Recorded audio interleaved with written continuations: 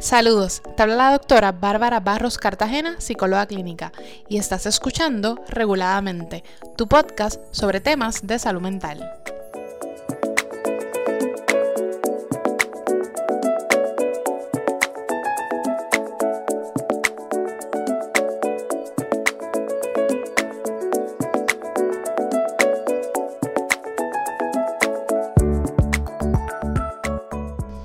Hola, espero que se encuentren muy bien y permítanme dar la bienvenida a este episodio número 10 de Reguladamente, tu podcast sobre temas de salud mental. Este episodio tiene una línea distinta a los temas que hemos estado discutiendo en los episodios anteriores. Y es que aquí les comparto el audio de lo que fue el evento por Zoom dirigido a estudiantes doctorales de psicología clínica, PsyD, PhD, estudiantes de bachillerato y de maestría, con quienes estuve discutiendo algunas recomendaciones para el proceso de solicitud de internado doctoral. Así que como sé que algunos no pudieron conectarse por unas situaciones en particular, pues decidí grabar el audio para así compartírselos a través del podcast. Es un audio largo en comparación con otros episodios, pero como les mencioné, aquí les comparto recomendaciones para hacer de este proceso pues uno más llevadero. Así que espero que sea de beneficio para quienes lo escuchen y saben que cualquier duda o pregunta me pueden escribir a través de las redes sociales Facebook e Instagram, doctora Bárbara Barros Cartagena. Muchas bendiciones y se me cuidan.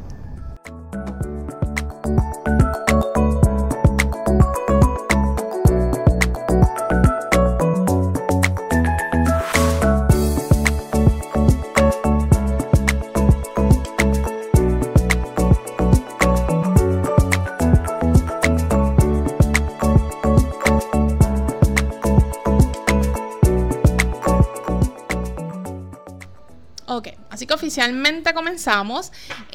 Bienvenidos a este evento de Zoom. Tengo que decirles, como les mencioné, que estaba bien emocionada. Es el primer evento así que hago y definitivamente tenía que hacerlo para el tema de lo que es mentoría y de pues, poder compartir un poco de información que entiendo que pues, puede ser de utilidad para todos los que están estudiando psicología.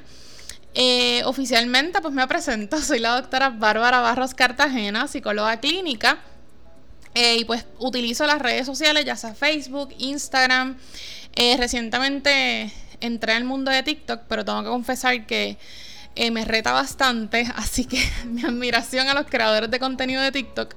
Pero pues ahí estoy poco a poco, en baby step. Así que el objetivo de utilizar las redes sociales definitivamente es pues que podamos hablar más de temas de salud mental y poder eliminar los estigmas que tanto daño nos hacen.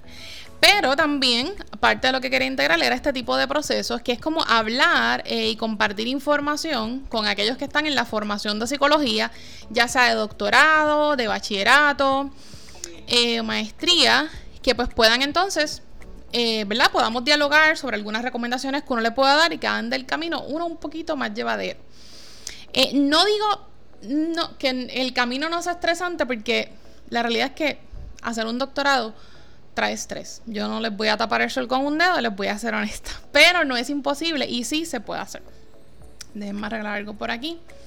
Entonces, sí me gustaría, aunque vi las preguntas que les puse por Zoom a la hora de registrarse, a la medida que puedan, si más o menos en el chat me pueden poner si están en doctorado, en bachillerato, en maestrías, como para tener una idea. Aunque había visto mayormente en el registro, vi muchos de bachillerato, cosa que está chévere. Pienso que desde temprano, ¿verdad? Uno puede ir trabajando en conocer cómo es esto que quiero estudiar más adelante, irse estableciendo metas.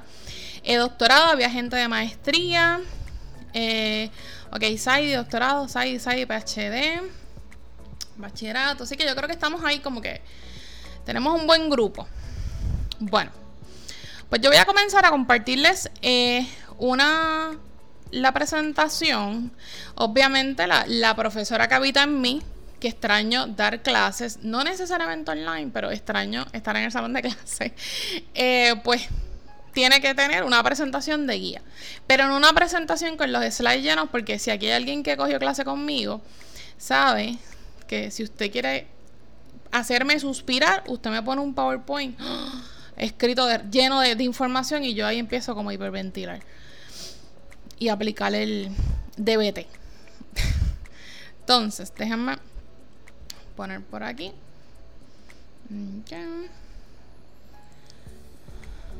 abrir la pantalla, ¿verdad? Si no abro la presentación. Ok. Ok, pues nada. Vamos aquí. Esto es como una guía, ¿verdad? Este PowerPoint que les puse.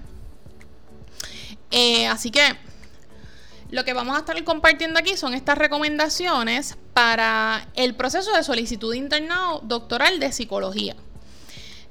Así que si usted está en doctorado y está en este proceso, o si está en bachillerato, pero usted está considerando hacer un doctorado en psicología, o está en maestría, pues, y su meta es el doctorado, pues sepa que para poder cumplir con el doctorado, uno de los criterios, pues, es poder hacer un internado.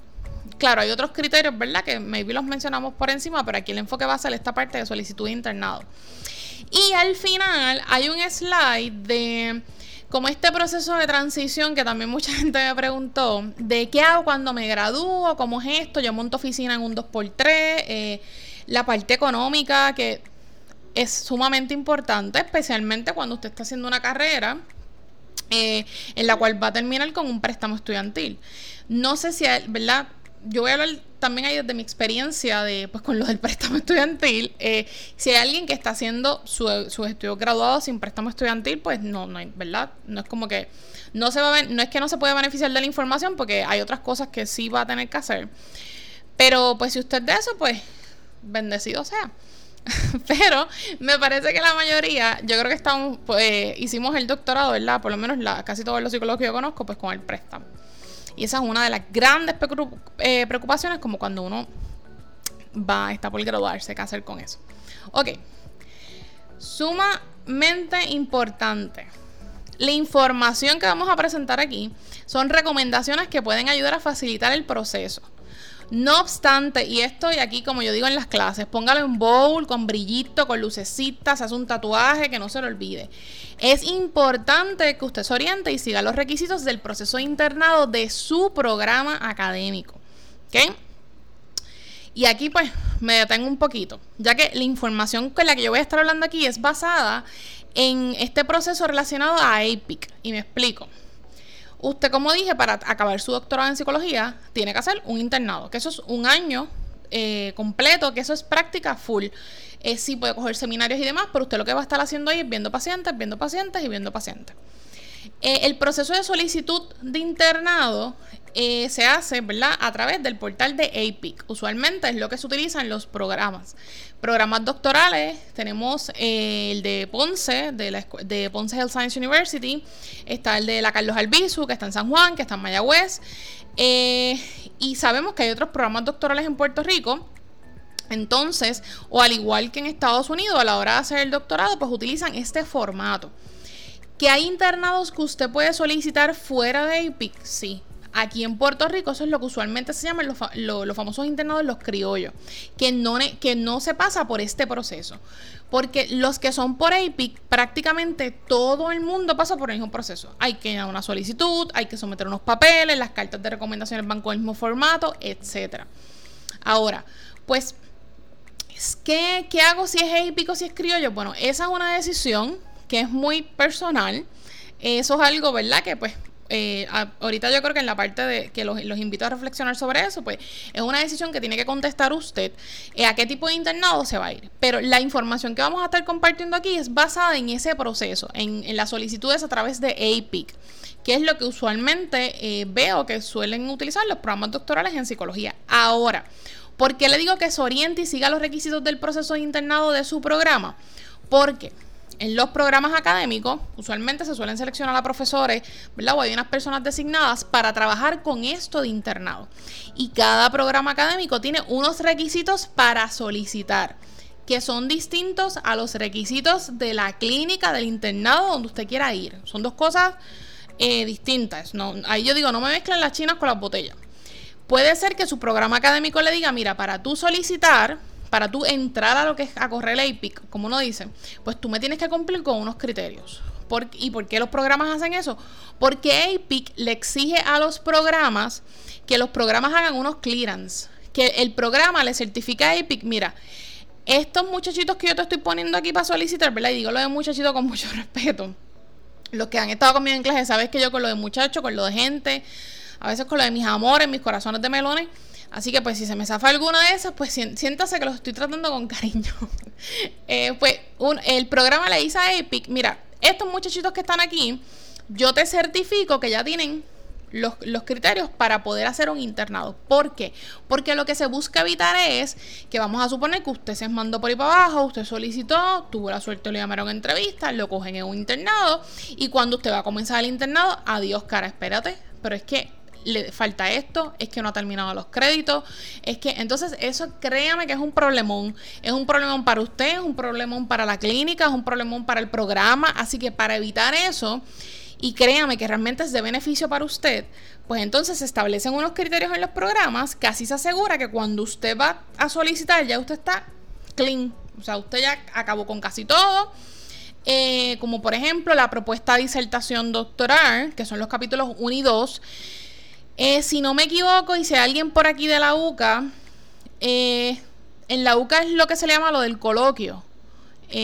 Por lo menos cuando yo estudiaba, llegué a estar en lugares de práctica con compañeros de la UCA y recuerdo que ellos hablaban del coloquio. Espérate, estoy viendo por aquí el chat. Ok, perfecto. Pero entiendo que aunque ellos le llaman lo del coloquio, o sea, como quiera son 2 presentaciones per se, porque primero lo que venimos a hablar de la propuesta de disertación es el capítulo 1 y 2. Ya la disertación doctoral es cuando usted aplicó su estudio, ¿verdad? Tiene la data, hizo el análisis y todo esto. Así que esto es bien importante y reafirmo en esto, oriéntese en su programa académico. No vaya por ahí, y se lo digo con todo el amor del mundo, a decir, porque créame, me voy a enterar y voy a buscarlo para darle los pies por la noche. Si usted va por ahí diciendo, ay, es que yo fui a un evento de Zoom que hizo la doctora Barros, la que está en Instagram, y ella dijo esto y esto, y pues yo lo hago así. Puerto Rico es pequeño, bueno, es grande realmente. Hay mucha gente, pero programas de psicología son poquitos. Y nos conocemos los profesores, y yo sé, como ha pasado anteriormente, me van a llamar.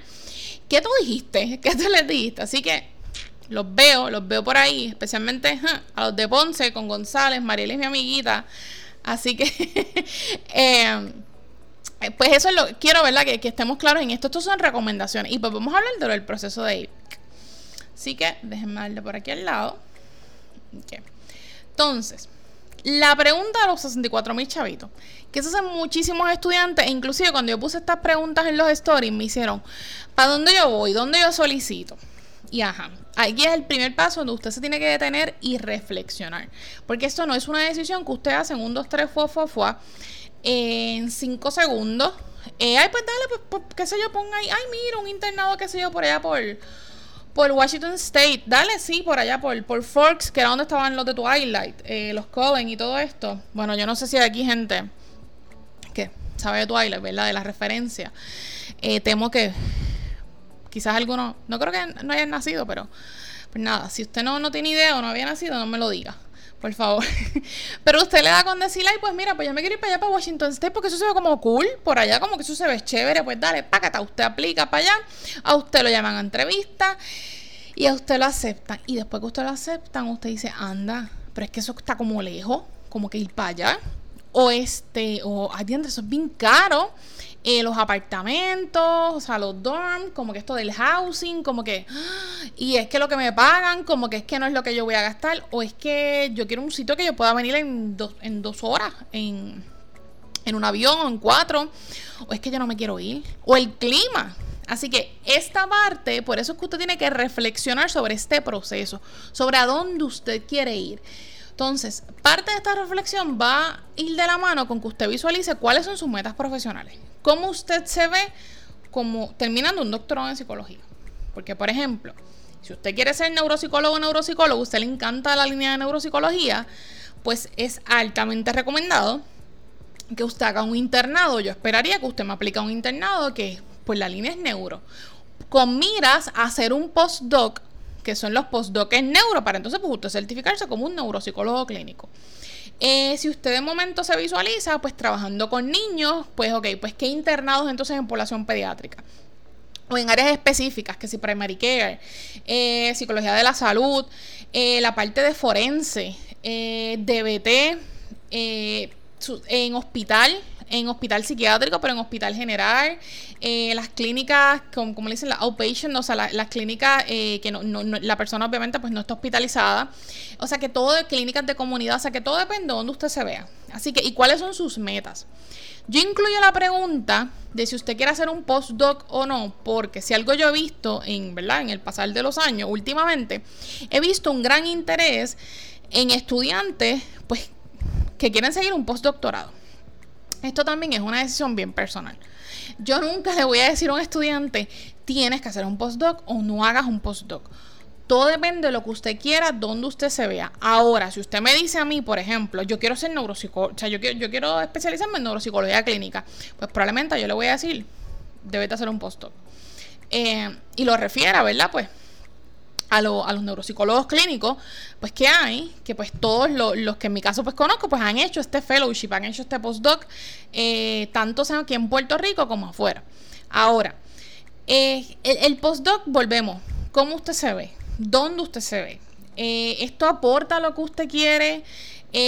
Hay un factor que también tiene que ver mucho con esta línea de también dónde usted se ve ubicado en el futuro. Si usted se quiere quedar aquí en Puerto Rico, si usted se quiere ir a Estados Unidos. ¿Por qué? Hay estudiantes que pues realmente les interesa hacer el postdoc en X o Y tema en particular. Algunos regresan. Pero a veces hay estudiantes que pues utilizan estos... hay muchas compañías... Tengo una amiga que ella viene a Puerto Rico a buscar usualmente en estudiantes, ¿verdad? Que están ya por terminar el doctorado, porque entonces le ofrecen, pues te vas a trabajar conmigo este año, 2 años, 2 años, y ahí te firman las horas, ¿verdad? Porque las cumpliste, obviamente, para los procesos de solicitud de la licencia del Estado. Y eso es como si fuera como un postdoc. Ahora, los estudiantes que hacen un postdoc, pues se ahorran ese proceso porque durante el postdoc acumulaste esa hora. Así que todo depende, que es como donde tú te quieras ver. Hay estudiantes de PhD que vi por ahí, que hay estudiantes de PhD que de momento quieren hacer el postdoc pues en algo de research. Pues perfecto. Así que por eso es que enfatizo, tiene que reflexionar. Esto es una decisión suya. Ay, que si es que los de mi clase se van todos para afuera o se quedan, que yo no sé qué, que quieren, que no quieren. Usted, ¿dónde está usted parado? Y dónde usted se quiere ver parado en un tiempo en particular. Esto también influye en la decisión de algunos estudiantes de quedarse, de extender un año más o algunos más, aunque los doctorados tienen un límite. Por lo menos, ¿verdad? Conozco la política de la de Ponce, son 8 años que usted tiene para terminar el doctorado. Pero a veces hay estudiantes que ahí es que toman esta decisión de quedarse o de atrasar este proceso. Y yo uso lo de atrasar, ¿verdad? Como que con pinzas, porque a veces, y yo estuve en ese lugar, ¿verdad? No hace tanto tiempo, hay que entrar en años. Pero pues cuando uno entra a un doctorado, probablemente uno dice, no, esto yo lo acabo, los doctorados están pautados más o menos para 5 años, no, en 5 años, en 5 años, en 5 años, yo lo quiero acabar y ya. Pero en el camino, usted se da cuenta como que, espérate, es que yo a lo mejor quiero hacer tal cosa, o mis metas, y vuelvo a tomar el ejemplo de neuropsicología, porque pues lo conozco por una muy buena amiga mía que es neuropsicóloga clínica, que pasó por este proceso, y porque sé que los internados de neuro pues suelen ser uno de los más competitivos. Claro, cada lugar va a tener sus criterios. Pero ¿qué pasa? Pues si de momento yo quiero, o por ejemplo, para dar otro ejemplo que no sea en neuro, y esto recuerdo que fue para mi tiempo cuando yo estaba haciendo el doctorado, tenía una compañera, ella estaba en PhD, que ella pues tenía unas metas en particular, así que ella se quedó un año más para en ese año ella hacer una práctica en particular afuera, ahí entra los famosos externship, y eso le ayudó para fortalecer esa solicitud de internado y lograr el internado que ella quería, a base de las metas que ella tenía, de cómo ella se veía. Así que por eso es que digo, esto es bien personal y todo depende de cómo usted quiera. Puede preguntarle a compañeros suyos de otros años que han hecho, que no han hecho, que les ha funcionado, que no, a los mismos profesores, y este tipo de recomendaciones. Los externships muchas veces ayudan en estos procesos. Los externships suelen ser estas prácticas que se hacen fuera. Estas prácticas es, ¿verdad?, costeadas por el estudiante. claro, si el lugar le certifica, ¿verdad? Y se llena la documentación de su programa académico, cumple con los criterios que tenga su programa académico, estas horas le pueden cumplir como horas, se les cuentan como horas de práctica. Y esto le suma a su solicitud, ¿verdad? Como que la puede reforzar, como uno dice. Hay inclusive estudiantes que es en externship que lo hacen tan bien el trabajo, ¿verdad? Y dejan muy buena impresión. Que ahorita yo creo que en las cartas de recomendación hablo de eso, esa importancia de usted dejar siempre las puertas abiertas donde usted va, porque usted no sabe cuándo usted va a necesitar. Y a veces en estos lugares le hacen el acercamiento. O tienen plazas de internado y cuando solicitan, pues uno ve, adiós, espérate, este no fue el que estuvo aquí todo un verano, hizo un trabajo espectacular. Pues llámamelo para entrevista. Si esto con esta persona que trabajé, esto fue un éxito. Así que esas cositas, ¿verdad? Son estos tips, pero que van ayudando y por eso es la importancia de que usted reflexione. ¿Qué te gusta y qué no te gusta de población clínica? Yo soy de las que creo que cuando usted está empezando a hacer un doctorado, usted debe tener apertura, a menos claro que usted tenga, o sea, si hay una población con la que usted dice, mira, esto no va a funcionar. O sea, ¿verdad? Hay unas situaciones en particular y realmente no me veo, no me gusta, no fluye el proceso, pero yo siempre le invito a los estudiantes que tengan apertura con todas las poblaciones. Yo recuerdo, o sea, si a mí me decían, a mí no me gustan los niños, pues probablemente yo le iba a decir a la de la clínica, el primer caso de niños se lo vas a dar que dijo que no le gustaban los niños. Porque cuando yo pregunté me dijo que nunca ha tenido práctica con niños, ¿verdad? Y pues es claro, uno supervisa, ¿verdad? Porque tampoco es que uno va a permitir que el estudiante haga ahí un ventetú en la práctica con el paciente. Pero tenga esa apertura. Ahora, ya doctorado, ya cuando usted va internado, se espera que usted está más definido, porque mínimo usted ha tenido 2 años de práctica para ver qué población le gusta, en cuál usted se siente más cómodo, en cuál usted se quiera desarrollar o bajo qué modelo. Así que por eso es lo de qué te gusta y qué no te gusta. Porque si después de tú hacer tus 2 años de práctica mínimo, tú te das cuenta que, ¿sabes qué? Los niños como que no, se me hace difícil, o realmente a mí lo que me apasiona es la población geriátrica, por poner un ejemplo, o población en hospital. Pues si a ti te apasiona eso, pues no, yo esperaría que tú no vas a solicitar un lugar de internado de niños, porque desde por sí en la solicitud va a estar coja y hablaremos ya mismito sobre eso. Gente, la localización, eso es sumamente importante. Como dije, escoger un internado en Jalo Matariles.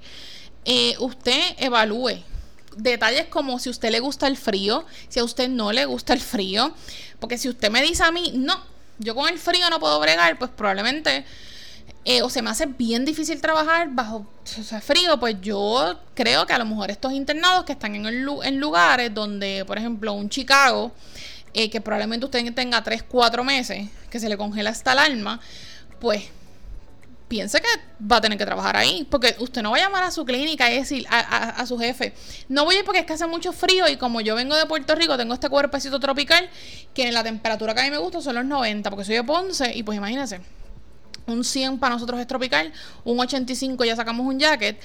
Pues no, esto está, mire, un frío pelú en días, pues yo no voy para allá. No, eso no funciona así. Así que esas decisiones usted las tiene que hacer algo. La distancia, sea honesto con usted mismo. Si usted quiere el estar cerca o para usted es importante, las personas que tienen relaciones, eso es algo también a considerar, porque el internado de por sí va a traer unos estresores que vienen en el paquete.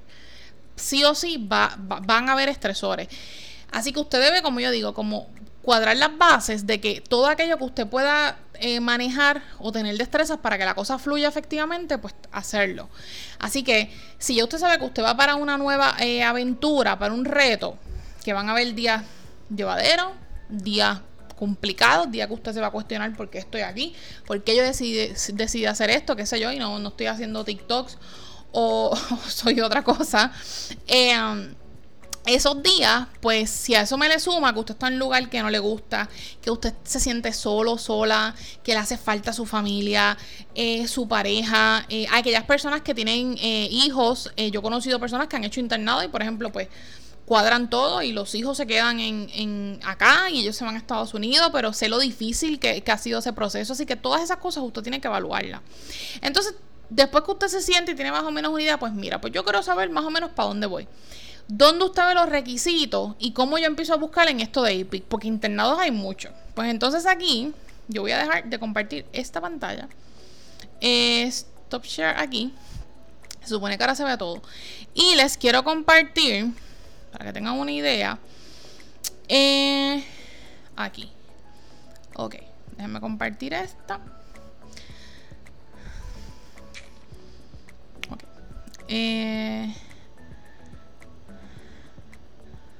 Ajá. Se supone que ahora vean un website de internet. El de APIC. Entonces, usted pone aquí. Déjame bajar esto por aquí. Okay. ¿Ves? La dirección la ven aquí arriba. appic.org. Usted va ahí, ¿verdad? En este momento, ¿verdad? Van a haber unas áreas que probablemente estén limitadas porque estamos en timing, en proceso de solicitudes. Si usted quiere hacer el internado, ¿verdad? Usted hace el proceso de solicitud un año antes. Así que en estos momentos están solicitando los estudiantes que quieren comenzar internado 2022-2023, para comenzar como en julio 2022 a 2023. Pero entonces usted va aquí en la página, que espero que estén todos viendo la pantalla, por favor, si no la ven, alguien grite. Bueno, no grita mucho por si alguien tiene los audífonos, ¿verdad? No le reventemos la membrana timpánica. Ok, usted va a buscar aquí, donde dice en directorio, va a buscar aquí el search, APIC Directory Search, va a darle ahí. El internet está cooperando, así que esperemos que siga así y que el humano haga su aparición. Entonces, aquí, esto ha cambiado, o sea, yo entré hace poco y cuando estaba repasando para esto que quería ponerles aquí, y yo me acuerdo de la primera vez que entré a un directorio de esto, era totalmente diferente. Pero entonces, donde dice Program Type, aquí usted pone Internship, porque eso es para lo que estamos aquí. Pero ve que también está la opción de postdoctorado, porque a través de APIC también se solicitan a postdoctorado. Yo voy a hacer algo bien general, ¿verdad? Pero es para que usted vea cómo en este search usted puede utilizarlo a su favor. Entonces, pone aquí, que es para internado, expande aquí la búsqueda.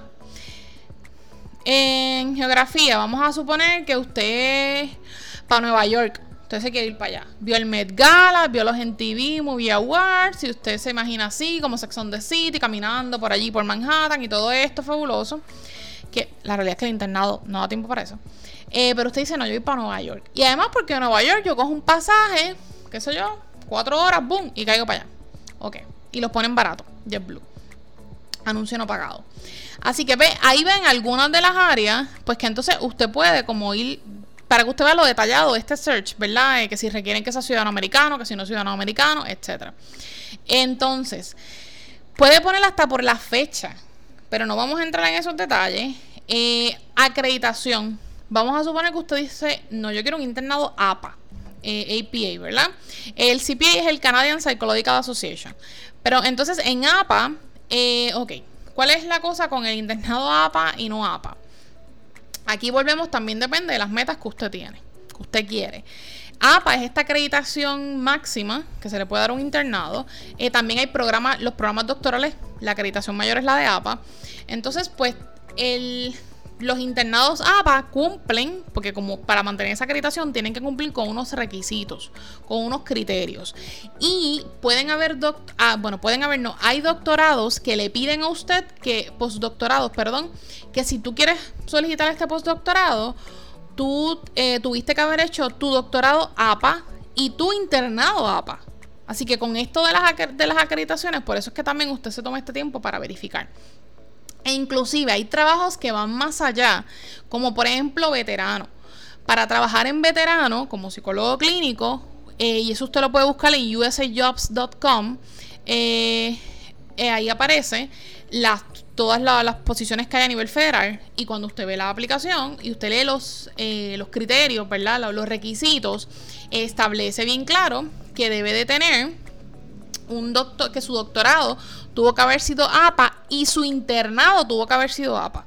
Eso es uno de los criterios para trabajar en veterano ya como psicólogo clínico una vez usted tiene licencia. Así que si usted se visualiza trabajando con la población de veteranos, un hospital de veteranos, o sea, aquí o en Estados Unidos, pues eso son cosas que usted debe saber. Porque entonces pues ya usted debe buscar pues tener esas acreditaciones. Vamos a suponer que usted quiere que sí, que el internado sea APA. Entonces, position, obviamente el internado es full time. a través, ¿verdad? De APIC lo trabajamos full time. Entonces, ¿ves? Usted puede poner aquí hasta más o menos cuánto usted espera de estipendio en base a las expectativas que usted tiene y demás. Entonces, vamos a poner que en Training Opportunities, aquí, ¿ves? Le permite, si quiere, puede escoger todas las que usted desea, evaluación, terapia individual, de familia, de pareja. Vamos a poner, por ejemplo,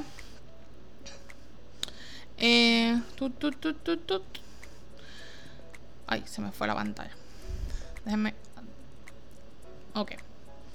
Aquí vamos a suponer que usted dice, pues mira, neuropsychology en adulto.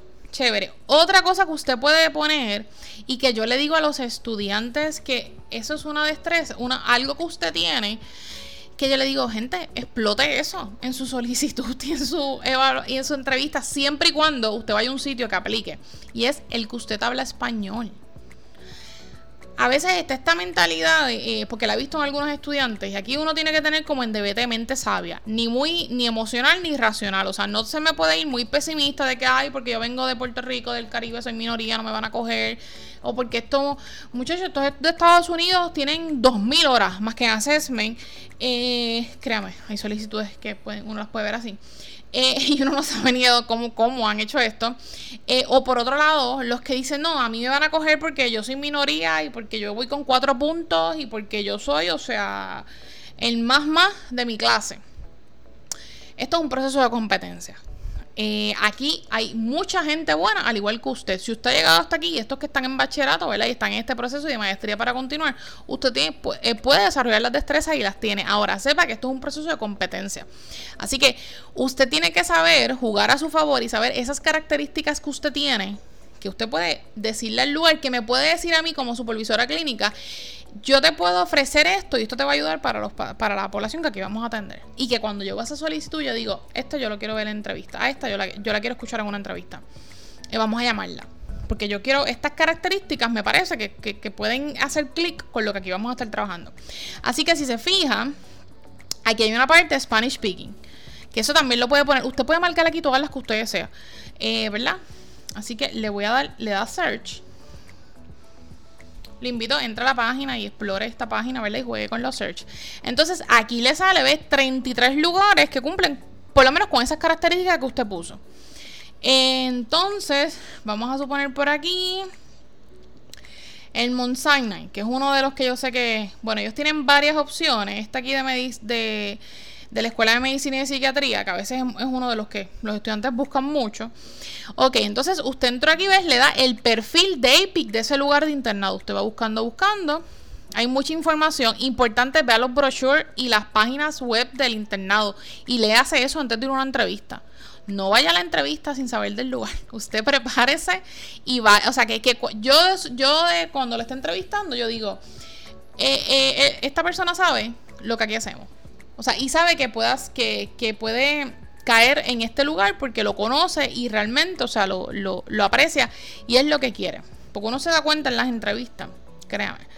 Entonces, ¿ves? Le dice más o menos, es miembro de APIC desde 2006, usted puede ir buscando por ahí. Tiene acreditación de APA, la facultad que tiene. Entonces, importante. El número, esto es basado, ¿verdad? Obviamente están en proceso de selección. Esto fue basado en la última selección, que fue el año pasado. Ellos esperan seleccionar 2 estudiantes nada más. En este lugar, en esta posición nada más. Aquí le dice, ¿verdad? Los beneficios, lo que le van a pagar, ¿ves? En este caso $30,000. Las actividades y demás. Otras cosas. El deadline, importante. Ya mismito damos énfasis con los deadlines, ¿ves? Noviembre 1 del 2021. Ese es el deadline de la clínica. Probablemente en su programa de doctoral académico hay un deadline antes de esa fecha, para que usted tenga el clearance. Son 2 fechas distintas, no es la misma, porque hay unas cosas que hay que culminar primero. Entonces le dice, las entrevistas las vamos a notificar para el diciembre 13. Ya en diciembre 13 este lugar le va a escribir a la gente si te llamó o no para entrevista. Y la fecha tentativa es enero 10. Estas cosas usted la tiene que también tener en consideración. Y esto es una parte en que se les recomienda a los estudiantes que ahorren para este proceso. Porque si te llamo el 13 es para que vengas el 10. Y el año pasado obviamente hubo mucha entrevista virtual por toda esta situación de lo del COVID. He visto que en este año hay como combinación, hay sitios que están diciendo las vamos a hacer virtual, ves, en este lugar es opcional la entrevista presencial, así que pues todo depende, pero tiene que estar preparado para eso, para si tiene que viajar, por los gastos, aunque es un viaje de 3 días, que usted llegó el día antes de la entrevista y después se fue, pero son cositas que tiene que tener en consideración, porque no, el lugar...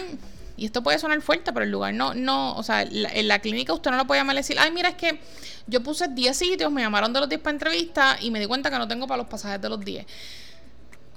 La clínica, pues, no, créame, el comité que llama, que no necesariamente son los que se le van le van a hacer la entrevista, pues van a decir, bueno, pues, ok, pues estos que están negando la entrevista, pues tú seleccionas.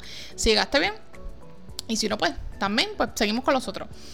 Entonces, ves, aquí bien importante, ellos le dicen un mínimo de horas de intervención, 250. Esas son las famosas horas face to face. Y en horas de assessment, 250. No son lo mismo, usted no va a poner las dos. Y esto usualmente se trabaja a través de Time to Track, por lo menos en Ponce. UCA o los otros que tengo por aquí de universidades, pues no sé si utilizan Time to Track, pero esto es lo del conteo de horas. Ahora, ellos le dicen mínimo face to face 250. Pero usted sabe que puede solicitar gente con 700, con 800. O sea, ese es el mínimo de ellos. Que usted dice, ay, pero a lo mejor en mi lugar, en mi práctica, en mi centro, en mi programa académico me piden más. Créame que las que piden en los programas académicos es para por lo menos que usted sea competitivo. Porque gente, aunque esta gente le ponga aquí 250 horas, créame, y lo vamos a ver, mira aquí más adelante. Aquí le dice la descripción del programa, con lo que trabaja adultos, personas mayores.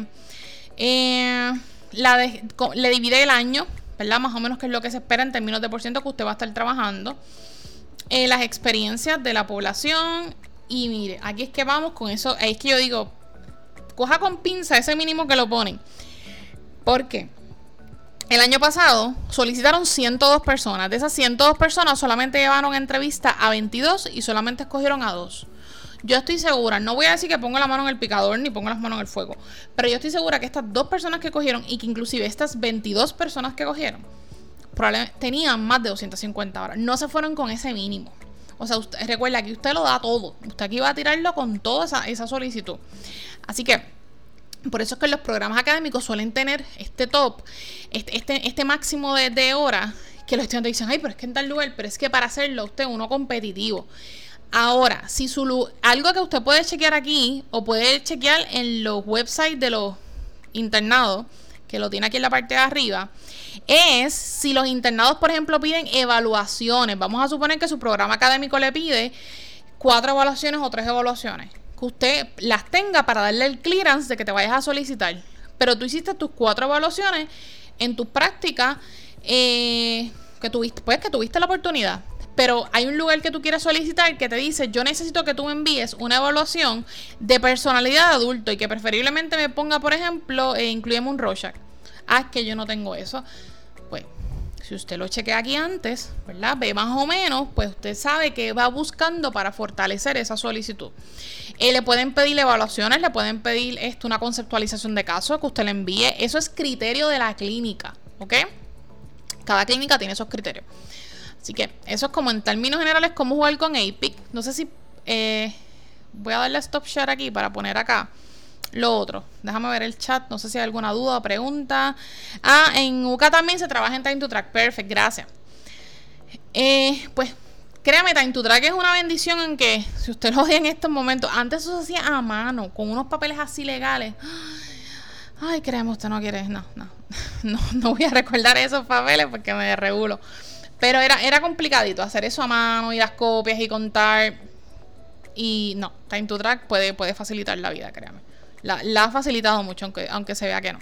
Así que esas son algunas de las cosas que usted debe tener en mente a la hora de solicitar internado. Ahora, uno de los primeros tips, además de los que ya le he dado anteriormente, los deadlines. Esto sí, póngalo en bold, en brillito. Aquí sí hágase los tatuajes de los deadlines aquí en el brazo, que usted los vea siempre. Como le mencioné, hay 2 deadlines, 2 fechas finales: el proceso en su programa académico y los del centro de internado. Por ejemplo, yo quiero solicitar un internado que el deadline es el 1 de noviembre, como ese que vimos. Ajá. Pero ¿cuánto me dice mi programa académico que se tarda en hacer el clearance? Porque, gente, hacer el clearance no es, ay, pues sí, dale, vete por ahí. No, es verificar su expediente, la hora, que esté todo, las evaluaciones. Y es unos procesos que se hacen en el mismo portal. Obviamente usted no tiene acceso a eso, solo tienen las personas seleccionadas. Y eso toma tiempo. Así que, por eso es que usualmente, pues si tú quieres, si tu objetivo es un internado que tiene una fecha el 1 de noviembre, procura que el 1 de octubre, preferiblemente para que te vayas con tranquilidad y paz, yo diría, lo tengas todo. Los criterios que te pide tu programa y tengas ahí la solicitud ready, lo de la propuesta de disertación y demás. Así que por eso los deadlines son bien importantes y aquí la clave, la organización. Se puede hacer, pero usted tiene que organizarse. Esto no es un proceso que va a parar y esto yo sé que puede sonar como pesado, pero así como yo se los digo a los míos de consejería, esto no es un proceso que va a parar por ti. Las fechas, las clínicas, créame que no. Inclusive, para decirle más, cuando el huracán María, yo recuerdo que los del huracán María acabaron internados, los que hicieron los 5 años acabaron internados de esta clase que acabó ahora, si mal no recuerdo. Y tengo a unos empezando internado ahora. Ese año, los que solicitaron internado en ese semestre de María vino en septiembre, agosto, diciembre, esa solicitud de internado. Sí, los programas aquí me consta que escribieron a lugares en Estados Unidos, se escribió a APIC para ver de qué forma podía hacer un ajuste, ¿verdad? Y pues tomar en consideración que aquí estábamos sin luz, aquí estábamos sin internet, que había unas condiciones bien difíciles, pero créame, no todos los lugares tomaron esa consideración. Y yo les voy a hablar que yo sé de estudiantes que hoy en día ya, ¿verdad? Ya terminaron porque hicieron el internado después. Que recuerdo en el hospital, digo el milagro, no voy a decir el santo obviamente, pero que ellos pidieron permiso para, si podíamos en la oficina del programa, ellos quedarse hasta las 10, 11 de la noche, pues para poder tener acceso al internet y a la luz para poder completar los procesos de solicitud.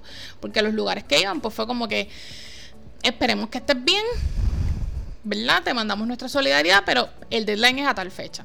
Así que yo sé que puede sonar un poco fuerte, un poco extremista, pero pasa. Así que por eso es que es bien importante que usted se organice y tenga esas fechas al día. Las fechas las pone APIC y las pone su programa, no las pone usted. Así que si usted sabe que tiene que cumplir unos criterios, pues organícese antes, porque si no, no le va a dar tiempo y créame que se va a unir todo y va a ser un dolor de cabeza. Especialmente con esta otra de las partes que son importantes en la solicitud. Los famosos cover letter, los ensayos. Ok, a usted le toca hacer un cover letter, un ensayo, esto se los pide APIC. Organice sus ideas y tómese el tiempo de escribir. Esto no es un ensayo, esto no es un cover letter, ¿verdad? Esa carta de presentación que usted hace ahí, pase, sentó de una. Puede que usted tenga las destrezas, pero mi recomendación, tómese el tiempo. Organice las ideas, vea ejemplos. En internet hay muchísimo, hay hasta libros. Yo sé de estudiantes que se han comprado hasta libros de cómo hacer cover letter, de cómo hacer ensayos para solicitudes de internado. Aquí, déjeme darle la página que yo había puesto una por aquí de referencia. Y cómo yo bajo esto aquí. Supone que están viendo en internet. Aquí, esta página, espero que la estén viendo, que es sitegradcorner.com. Es verdad que el update fue en el 2019, pero es una página de una doctora que ella pues pone estos tips y demás, y esta parte en particular de los cover letters, ¿ves? Le pone como que cómo debe ser el primer párrafo. Este tipo de recursos usted se los consigue en internet. Yo les voy a poner el link, déjenme darle aquí copy paste rapidito, en el chat que tenemos por aquí. Y vuelvo acá. Créame que a principio de la pandemia yo no hacía estos cambios tan rápidos de la pantalla. Yo sé que los estudiantes suspiraban conmigo en la pantalla y te revolú. Ok. Ahí les puse el link, que eso es un ejemplo, hay muchísimos recursos. Permita que alguien revise sus escritos, un profesor, un supervisor clínico, un mentor. Los bases en inglés, pues alguien que tenga un buen dominio del inglés. Google Translate, no se me vaya así con Google Translate. Inclusive, los que usan Google Translate y después lo pasan a Grammarly, que es excelente website y ayuda muchísimo. No se me vaya tampoco con eso a ciegas. Busque que alguien se lo lea, un profesor, un supervisor clínico, un mentor. Alguien que domine, ¿verdad? El inglés en la parte de gramática, ya que pues así es que, ¿verdad? Piden que se redacten. La ortografía, la sintaxis es esencial, gente. Esto en clase, en prácticas, vale. A mí hubo una persona una vez que me dijo, pero lo importante es el contenido de esta evaluación, o esto no es una clase de español. Es cierto, esto no es una clase de español. Pero, y yo siempre uso el mismo ejemplo, no sé quiénes hayan estado aquí en clases conmigo, que hayan escuchado este ejemplo, pero imagínese que usted haga una evaluación a un menor y el diagnóstico de su evaluación sea un problema específico de aprendizaje, un PEA específicamente en áreas de escritura. Y lo primero que está mal escrito es el nombre del menor. Hayan problemas con los acentos, con las H, estén estos párrafos sin punto y sin coma, que es como si usted estuviera bajando la cuesta a la piquiña o de la Colco sin frenos por ahí para abajo. Como papá, como encargado de ese menor, a mí me dan ese diagnóstico, yo veo los horrores de gramática que hay en ese escrito. Yo probablemente piense que quien que tenga el problema de aprendizaje es quien lo está evaluando. Y entonces viene el cuestionamiento y sucede, gente, inclusive más allá, usted no sabe dónde va a llegar ese escrito. Aquí es para efectos de solicitud, pero les regalo este consejo para efectos de práctica. Usted no sabe dónde va a llegar ese escrito. Imagínese que el caso suceda algo y hay que ir al tribunal. Y usted va con un escrito al tribunal que tiene errores ortográficos, yo le aseguro que va a haber un abogado que va a utilizar eso para restarle validez a lo que usted está escribiendo. Así que esa es la importancia de escribir, que a mí no se me da muy bien, que yo tengo mis dificultades, que mi primer idioma no sale español, que ha pasado con muchos estudiantes, perfecto, pero vamos a buscar quien nos ayude en ese proceso. Okay, así que, por favor, la ortografía. De esos cover letters que uno los lee y uno diga, yo quiero ver a esta persona. Porque ¿cuál es la importancia de los cover letters y de los ensayos? A veces yo escucho estudiantes que me dicen, pues yo voy a escribir, pero usted sabe que uno tiene que ser humilde. No me puedo dar las patas. Y yo, yo lo doy todo en la entrevista. A ti te llaman entrevista por la solicitud que tú envías. Yo como supervisora, me entregan los paquetes, uno lee, ¿verdad? A veces en lugares se dividen en grupos, porque obviamente un solo supervisor no va a ver todas las solicitudes, especialmente en estos lugares que reciben muchísimas solicitudes. Y uno va leyendo y esa es la primera impresión que yo te voy conociendo. Y a base de eso que yo leo es que yo digo, esta persona, vamos a llamarla entrevista. Así que ahí usted tiene que escribir bien y ir al grano, ir preciso, que esa carta diga, esta persona hace match con este lugar de aquí. Tiene para ofrecer, no es que se lo sabe todo, porque en el internado usted va a aprender, pero tiene ya unas destrezas que le van a ayudar a este proceso y conoce este lugar y quiere aprender de lo que nosotros aquí podemos ofrecer. Entonces, le repito, déselo que alguien le recuerde, que alguien lea lo que usted escribe, por favor. Las cartas de recomendación, aquí suspiro también. Sumamente esencial. Como supervisora clínica, bueno, ahora en estos momentos yo no estoy supervisando un internado, pero yo estuve supervisando un internado APA. En esas solicitudes, a mí me gustaba ver las cartas de recomendación, porque esa es la comunicación, como les pongo ahí, entre colegas, que otro colega que yo no conozco, pero me está diciendo, confía en esta persona. Porque yo tengo que confiar en mi practicante, yo tengo que confiar en mi interno, porque ese practicante, ese interno, está haciendo práctica, o en el caso que estaba en un hospital, está por los pisos del hospital, como yo les decía, representándome. Yo pongo mi licencia, yo pongo mi firma con lo que tú me dices, con lo que tú me traes y con la discusión que hacemos. Así que yo tengo que confiar plenamente en el interno que yo tengo o si fuera práctica, con el practicante que yo tengo. Así que esa carta de recomendación, otro colega me dice, confía, mira las cualidades que tiene esta persona, y usualmente eso uno lo pone en la recomendación. Así es que yo suelo terminar las recomendaciones como que si fuera por mí, yo acepto a este estudiante, yo contrato a este estudiante. Ahora, las cartas de recomendación por APIC, eso hay unos formatos. ¿Qué usted hace? Usted le escribe a la persona que usted quiere que le haga una carta de recomendación. Si la persona acepta, no necesariamente todo el que usted le pide una carta de recomendación le va a decir que sí o no. Eso va a depender de muchos factores. Pero si la persona acepta, entonces usted lo pone en APIC y APIC nos envía un link donde ahí yo entro directamente y yo soy quien sube la carta de recomendación ahí. O sea que por eso es que este proceso es bien estandarizado. Ahora, ¿cómo usted va a seleccionar una buena referencia, una carta de recomendación? Te lo voy a decir como lo decía a veces la consejería y me salía del corazón. No me le pidas una carta a este profesor o profesora con la que tú cogiste una sola clase. Pero es que saqué A. Pero ¿qué puede decir este profesor de tu parte clínica? Por eso es que muchas veces uno dice que no. Y yo sé que en un momento de estrés, de solicitud, a veces los estudiantes no lo, ¿verdad? Lo ven como que, ¡ah! Me dijo que no me quiere ayudar. Probablemente te está ayudando a no hacerte la carta. Porque hay una parte, y APIC nos pone unas cosas de que quiere que tú escribas. Por ejemplo, ¿qué tú hacías en clínica que yo puedo dar fe de tus destrezas clínicas si nunca te supervisé en clínica? Pues yo no puedo hablar de eso. Así que preferiblemente busque cartas de supervisores clínicos. Esa es la importancia de usted dejar una buena impresión y hacer un buen trabajo cuando usted hace las prácticas. Esos son buenas referencias. Si usted tiene este profesor con el que usted hizo investigación, cogió clases, o sea, que lo conoce y usted entiende que esta persona y el profesor entiende que pues le puede hacer una buena carta de recomendación, pues perfecto.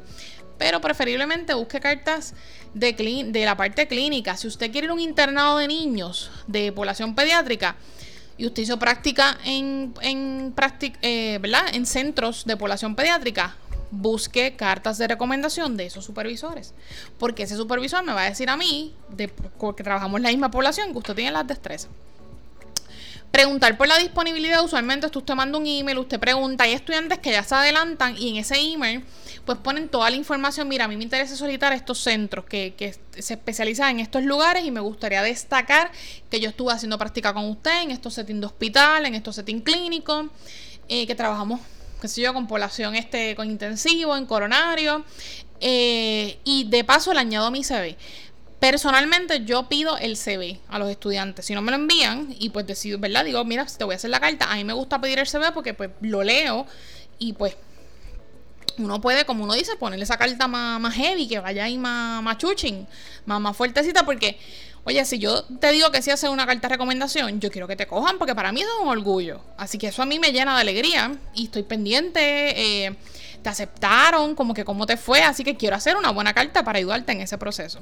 Los deadlines son vitales, déjele saber al profesor el deadline, aunque APIC nos manda reminder, pero no pida una carta de recomendación 2 días antes, que el deadline es pasado mañana y usted la está pidiendo hoy. No lo haga. Bueno, arriésguese, pero probablemente la respuesta va a ser no. Así que eso es importante. Pues pide una carta. Yo tenía estudiantes que me han pedido una carta desde un mes antes, porque ya saben el lugar, o hasta 2 semanas, más o menos por ahí, pues puede ser una buena fecha. Pero pues, esa parte, volvemos a la organización y a la fecha. Ok. Usted solicitó. Hasta ahora, déjame ver, no he visto preguntas en el chat. Yo sigo por ahí. Usted, cualquier cosa, griten o algo. Si no, pues seguimos. Okay. Usted solicitó, envió la solicitud, fue para la entrevista. Lo llamaron, usted ya está, pero brincando porque lo llamaron para esa entrevista. ¿Cómo usted va a ir para esa entrevista? Preparado. Usted va a repasar la solicitud, porque ahí, por eso hay que ser honesto, no me ponga en la solicitud que usted sabe hacer una casa y cuando vamos a la entrevista yo le pongo un ejercicio y usted no me sabe diferenciar entre un clavo y un tornillo, por poner un ejemplo. ¿Verdad? Yo sé que eso no es lo que usted va a hacer, pero si usted pone unas destrezas, eso se va a ver. ¿Por qué? Porque hay entrevistas, usualmente las entrevistas se suelen hacer individuales, algunas incluyen entrevistas en grupo, se suelen incluir también. Y en estos procesos, a uno puede que, ¿verdad? Los que estamos entrevistando, nos podemos poner creativos y traerle casos clínicos y que los trabajen en grupo. Tanto tiempo, tal caso es una conceptualización o uno lo discute verbalmente, este caso, ¿qué diagnóstico darían y por qué? ¿Cómo ustedes lo manejarían? ¿Por qué se hace esto? Porque se espera que usted ya viene al internado con unas destrezas, o sea, usted no viene en blanco, usted ya hay unas cositas que usted, bueno, unas cositas no, bastante cosas que usted domina, que va a aprender, sí, pero usted tiene una base y yo tengo que asegurarme que usted tiene lo básico que yo necesito para usted comenzar un internado, que cuando comencemos el primer día de internado, ¿verdad? Luego de los seminarios, de estos conferencias protocolares que a veces hay que tomar en los internados y demás, pero que en el primer día de práctica, de trabajando face to face con pacientes, usted me vaya a ver un caso y cuando usted venga a la parte de la supervisión, si usted es interno, yo espero que usted me tenga o una impresión diagnóstica con 2-3 diferenciales, que hay casos y hay casos, lo sabemos. Pero por ejemplo, en el setting donde yo estaba, una de las áreas que trabajaban los internos era la sala de emergencia. En sala de emergencia lo que usted tiene es que 1 hora, hora y cuarto para evaluar a esa persona, y esa persona se va a trasladar. Así que yo espero, la expectativa que se tiene de psicología es que en esa hora, hora y cuarto me haga una nota de progreso con impresión diagnóstica y con recomendaciones. Si hay hospitalizaciones, si no hay hospitalizaciones, ¿cómo lo vamos a manejar? Pues eso se espera de un interno. ¿Que usted tiene una supervisión y una guía? Sí. Pero usted no me debe venir en blanco a la supervisión. Ahora, esa no es la misma expectativa que uno tiene con un practicante doctoral, a suponer, empezando su práctica, donde ese primer semestre, aunque creo que en UCA son módulos, si no me equivoco, es entrevista clínica, es que usted desarrolle esas destrezas. Internado no, internado ya usted me tiene esas destrezas. Y esas cositas yo las quiero ver en la entrevista. Por eso damos esos ejercicios y pues para que ahí, pues como uno dice, se luzcan.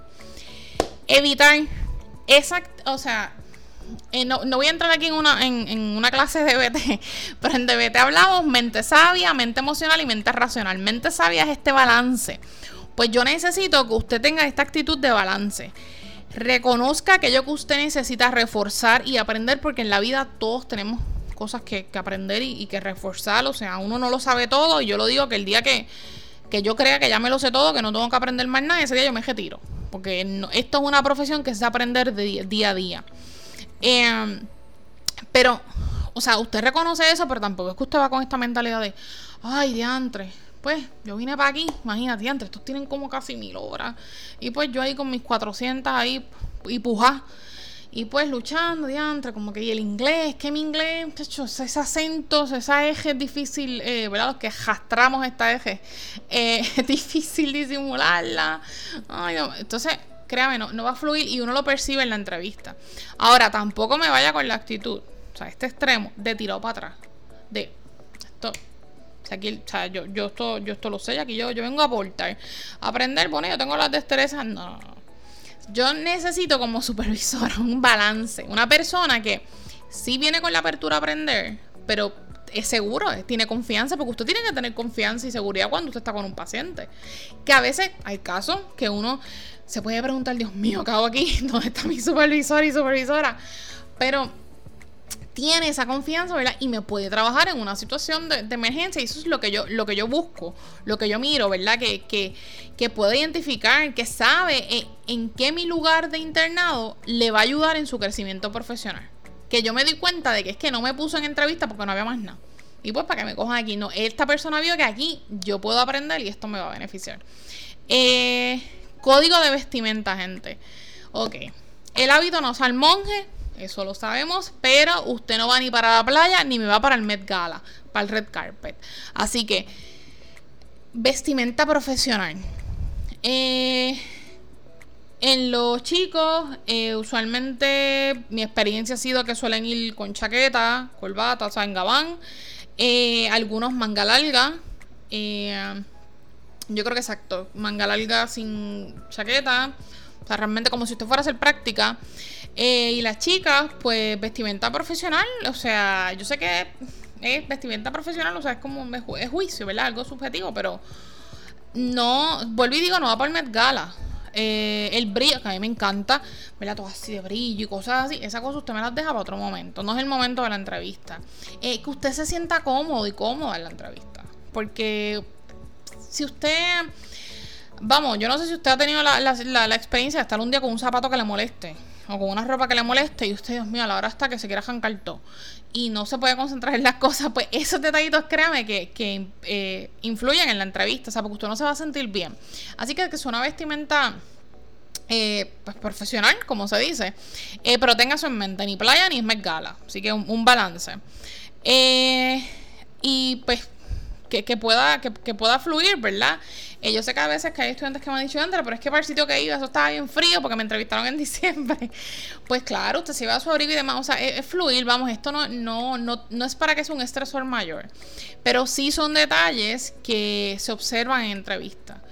Yo al día, ¿verdad? En el tiempo que estuve en entrevistas haciendo, nunca tuve una situación relacionada a esto, pero sí tengo colegas que tuvieron la experiencia de en entrevistas, pues que era algo como, pues de momento, o sea, la vestimenta, prácticamente tipo de playa.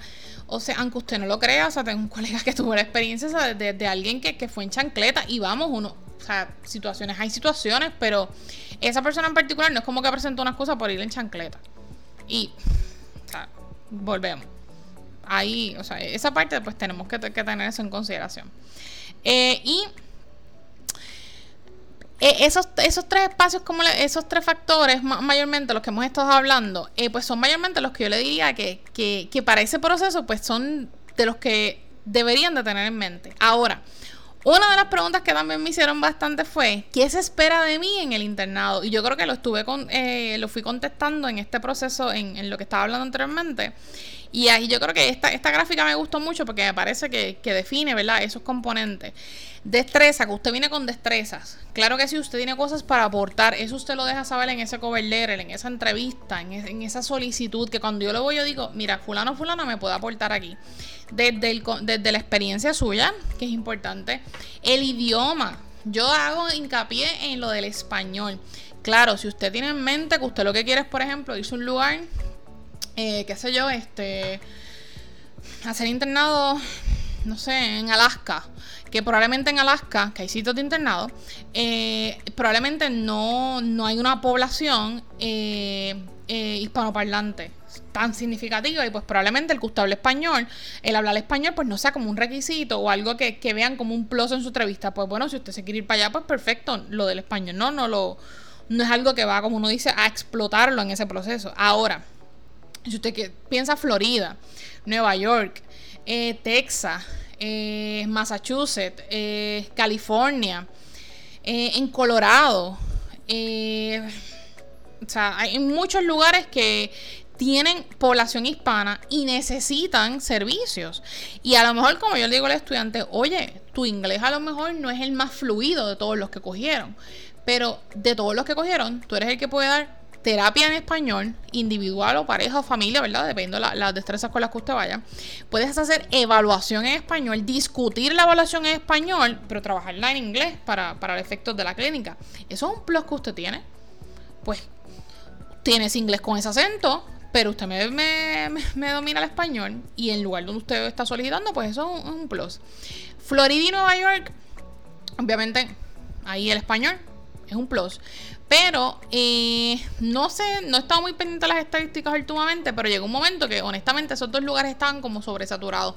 Todo el mundo quería irse para Florida y para Nueva York, y lo puedo entender, puede que más accesible y demás, y si usted se quiere ir ahí, perfecto. Pero hay otros sitios que también es español. A veces California, mucha gente no selecciona California por la parte de la distancia, por los costos, por el vivir, como dijo ahorita, la parte económica. Eso es algo que usted debe evaluar. No es lo mismo un apartamento en Santa Rita, en Hyde Park, cuando hemos hospedado en Río Piedra, a usted sacar un apartamento en Los Ángeles para vivir. Jamás y nunca. Así que esas cosas tiene que evaluarlas, si lo que me van a pagar, qué ahorros tengo, el budget, el viaje, cuando vaya el pasaje. O sea, no me parece que JetBlue tiene pasajes a 50 y pico, 60 y pico pesos. Bueno, yo ni los he visto, los de Florida y Nueva York así, pero hay gente que los ha visto. Pero no creo que hayan de California. Así que esas cosas tienes que evaluarlas. Vas con esas destrezas, vas a aprender. El internado es un aprendizaje al igual que el doctorado, y yo diría que la vida. Tienes que tener apertura. Si no tienes apertura, se complica la cosa. Usted va a aprender porque usted está en una formación. Déjese llevar, traiga sus ideas también, pero reconociendo pues que quienes están alrededor suyo lo que quieren es pues que usted se desarrolle, que usted crezca, que saque su potencial. Y este crecimiento personal, el internado es ese último ya chance de uno salir al mundo. O sea, y probablemente sales al mundo, como yo digo, ya oficina y demás, y tú dices, anda, espérate, ¿qué es esto? ¿Cómo lo hago? Pero yo le aseguro que una buena experiencia de internado le va a dar excelentes destrezas para enfrentar lo que viene. ¿Y qué es lo que viene? Aunque de este tema en particular, me escribió una amiga, por ejemplo, que hizo un postdoc, que está en Estados Unidos y como que le gustaría hablar, compartir su experiencia. Tengo otra que también está en Estados Unidos. Y pues no hizo el postdoc per se, pero hizo esto de las horas. Y estamos pensando como que hacer algo más dirigido a esta línea de los postdoc, como que hablar de estas experiencias, enfatizar un poquito en esta parte de lo de oficina, de todos estos detalles, montar una oficina en Puerto Rico. Créame, gente, que no es sencillo. Pero una recomendación que yo le puedo dar es que procure que cuando usted termine su internado, usted tenga en ahorros para sobrevivir de 6 meses a un año después de graduarte sin ningún tipo de ingreso. Yo sé que asusta de momento, uno dice, ¿what? Como que... Pero, sí, tenga eso presente. Porque usted acaba el internado, vamos a suponer del internado usted se fue a hacer el postdoc, pues usted sigue estudiando, mientras usted estudia el préstamo no se lo cobran y los postdoc pagan. Pero si usted no va a hacer un postdoc, el préstamo te lo empiezan a cobrar a los 6 meses. Te empiezan a llegar los emails, pero, ¿verdad? Eso hay proceso, no es que a los 6 meses tú vas a empezar a pagar y la cantidad que ellos te dicen. Eso es con asistencia económica se trabaja. Pero recuerde que vamos a suponer que usted se quiera quedar aquí. O aunque se vaya, quiere ir a Estados Unidos, hay un proceso de licencia. O sea, para ejercer aquí en Puerto Rico usted tiene que tener licencia. Eso se obtiene en la reválida. La reválida la dan 2 veces al año a la criolla. Pues tiene que esperar esa fecha. Usted va que la va a pasar, pero si no la pasa, pues otra vez. Durante ese tiempo, mientras usted no tenga licencia, usted no puede ejercer como psicólogo clínico. Así que, por eso es la parte de los ahorros. Mi recomendación siempre es esa, que pueda tener, acabo el internado y tengo en la parte económica para sobrevivir 6 meses a un año sin ingreso económico. Esto si usted está pagando su apartamento, usted se independizó, se va a quedar donde quiera que vaya a estar, pues esas son las cositas que debe tener en mente. ¿Por qué? Porque a la hora de abrir la oficina, si usted dice no, yo voy a coger la reválida, la pasa de la primera, fue súper rápido y voy a abrir la oficina. Ok, abrir la oficina y gasto, gente. Permiso. Bueno, aquí en el caso de Puerto Rico, gubernamentales, va a amar la plataforma de Suri, que si registro de comerciante, bombero, todas estas certificaciones. Para los planes médicos es un proceso. Los planes médicos puede que te digan, yo voy a ver la oficina primero, a ver si tú cumples con los criterios que yo tengo que tú tienes que tener para que esto fluya. Ahí hay gente que lo que hace es contrata a estas personas que se dedican, los gestores, a agilizarte este proceso. Pero el gestor cobra, así que volvemos, esa es la parte de los ahorros, porque usted todavía no empezó a trabajar, porque no tiene planes médicos, o si quiere de entrada ir a empezar a ver pacientes sin plan médico, ¿verdad? Ya teniendo licencia. A veces estos gestores son los que se quedan con muchos psicólogos luego después en el proceso de facturación. Pero hay muchos colegas que he visto muchos psicólogos que hacen la facturación ellos mismos porque cogen el récord electrónico y te ayuda. Estos programas te facilitan hacer la facturación. El récord electrónico cuesta si vas a comprar el programa, si lo vas a alquilar. A veces ahí viene que hay gente que lo que hace es se une a otros psicólogos o a otros lugares que alquilan los espacios en vez de entrada abrir una oficina. Así que son muchas cosas ese proceso de oficina, de permiso, y hay un factor que es la parte económica, porque usted tiene que sobrevivir sobre la marcha. Así que la mejor recomendación en ese proceso sería ahorros para 6 meses a un año después de usted terminar su doctorado y pues pueda bandearse en base a los gastos que usted tiene, que usted necesita cubrir.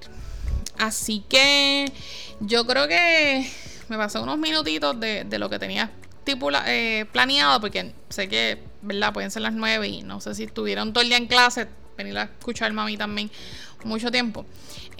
No es como que a veces lo que uno más quiere, pero no sé si tienen alguna duda, pregunta, comentario.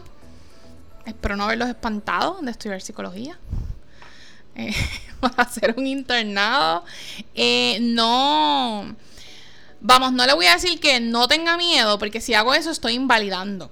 Y si hay algo que yo cantaleteo, es que tenemos que ser una sociedad más validante. Ahora, el miedo van a haber días que, como pasa con la tesis, ¿verdad? Que después podemos hablar otra vez de la tesis. Hay días que usted la va a odiar, que va a decir, ¿por qué hice esto? ¿Por qué yo no sé, estudié otra cosa? ¿Quién me mandó a hacer un doctorado? Esos días son parte del estudio, son parte del doctorado, son parte de la carrera. O sea, hay días y hay días. Recuerde, usted no tiene que ser feliz 24/7. La felicidad es una emoción, pero la vida tiene muchas otras emociones. Ahora, Si usted realmente siente pasión por esta profesión, y ahí es que uno la descubre en el proceso, ¿verdad? Si no la descubriste antes, se puede, es algo que fluye. Lo que pasa es que hay que organizarse y pensar, tener presente que son procesos, son necesarios para seguir, son necesarios para continuar.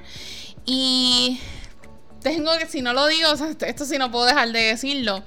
Si no haces match en tu primer intento de internado, o no se te dio el internado de la primera, o a lo mejor las expectativas que tenías de uno APA o de irte a Estados Unidos o demás, volvemos, esto es algo impersonal.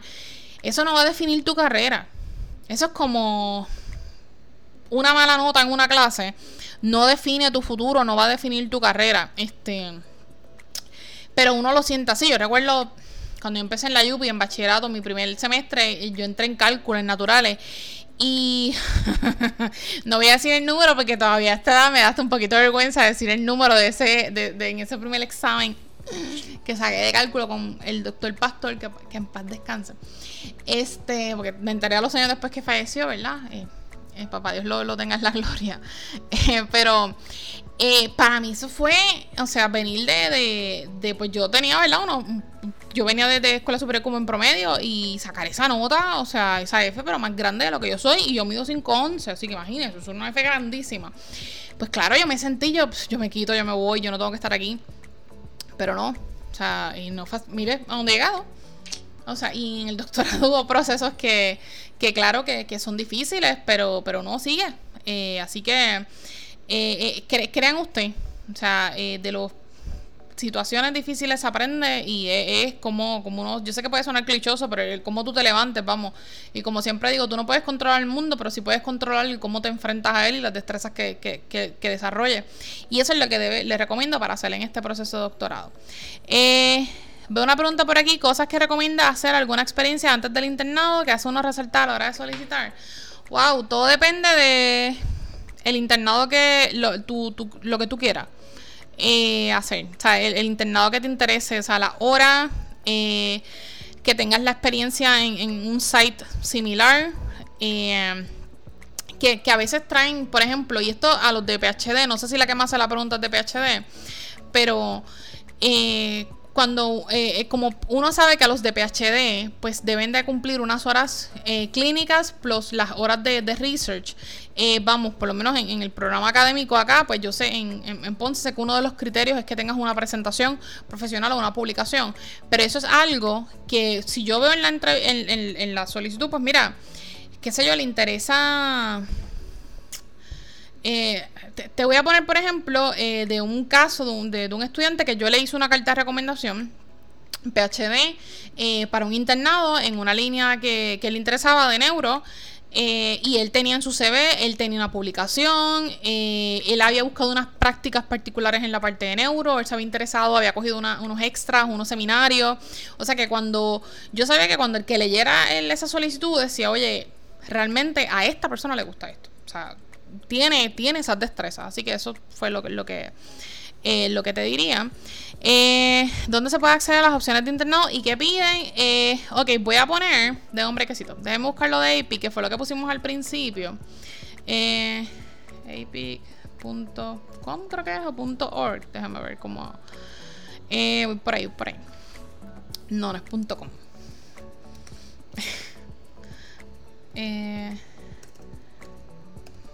¿Qué? Ajá, apic.org. Tienen aquí el website.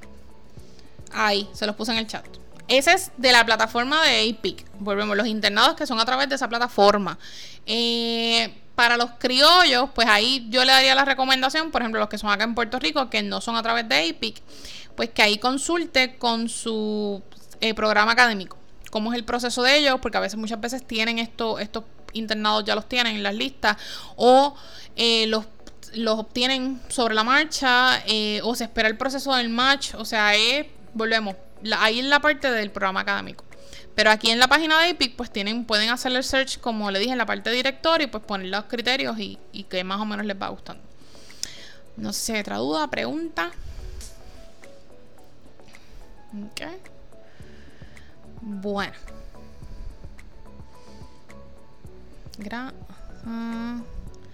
Ok.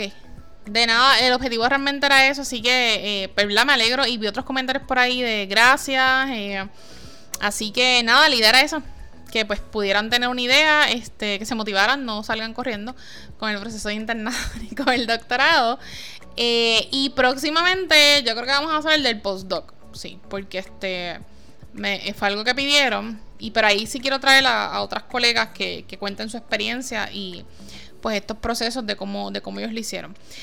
Volver a dar la orientación. Bueno, podemos planificarlo, lo estoy grabando. Esto va a ser un podcast larguísimo.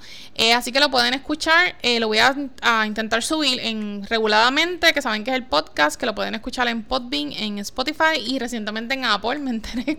Así que está ahí. Y nada, cualquier duda o pregunta me lo pueden hacer por las redes sociales, en Facebook o Instagram. Así que les agradezco un montón que hayan estado aquí. Y que pasen muy buenas noches. Así que nos vemos entonces. Bye bye.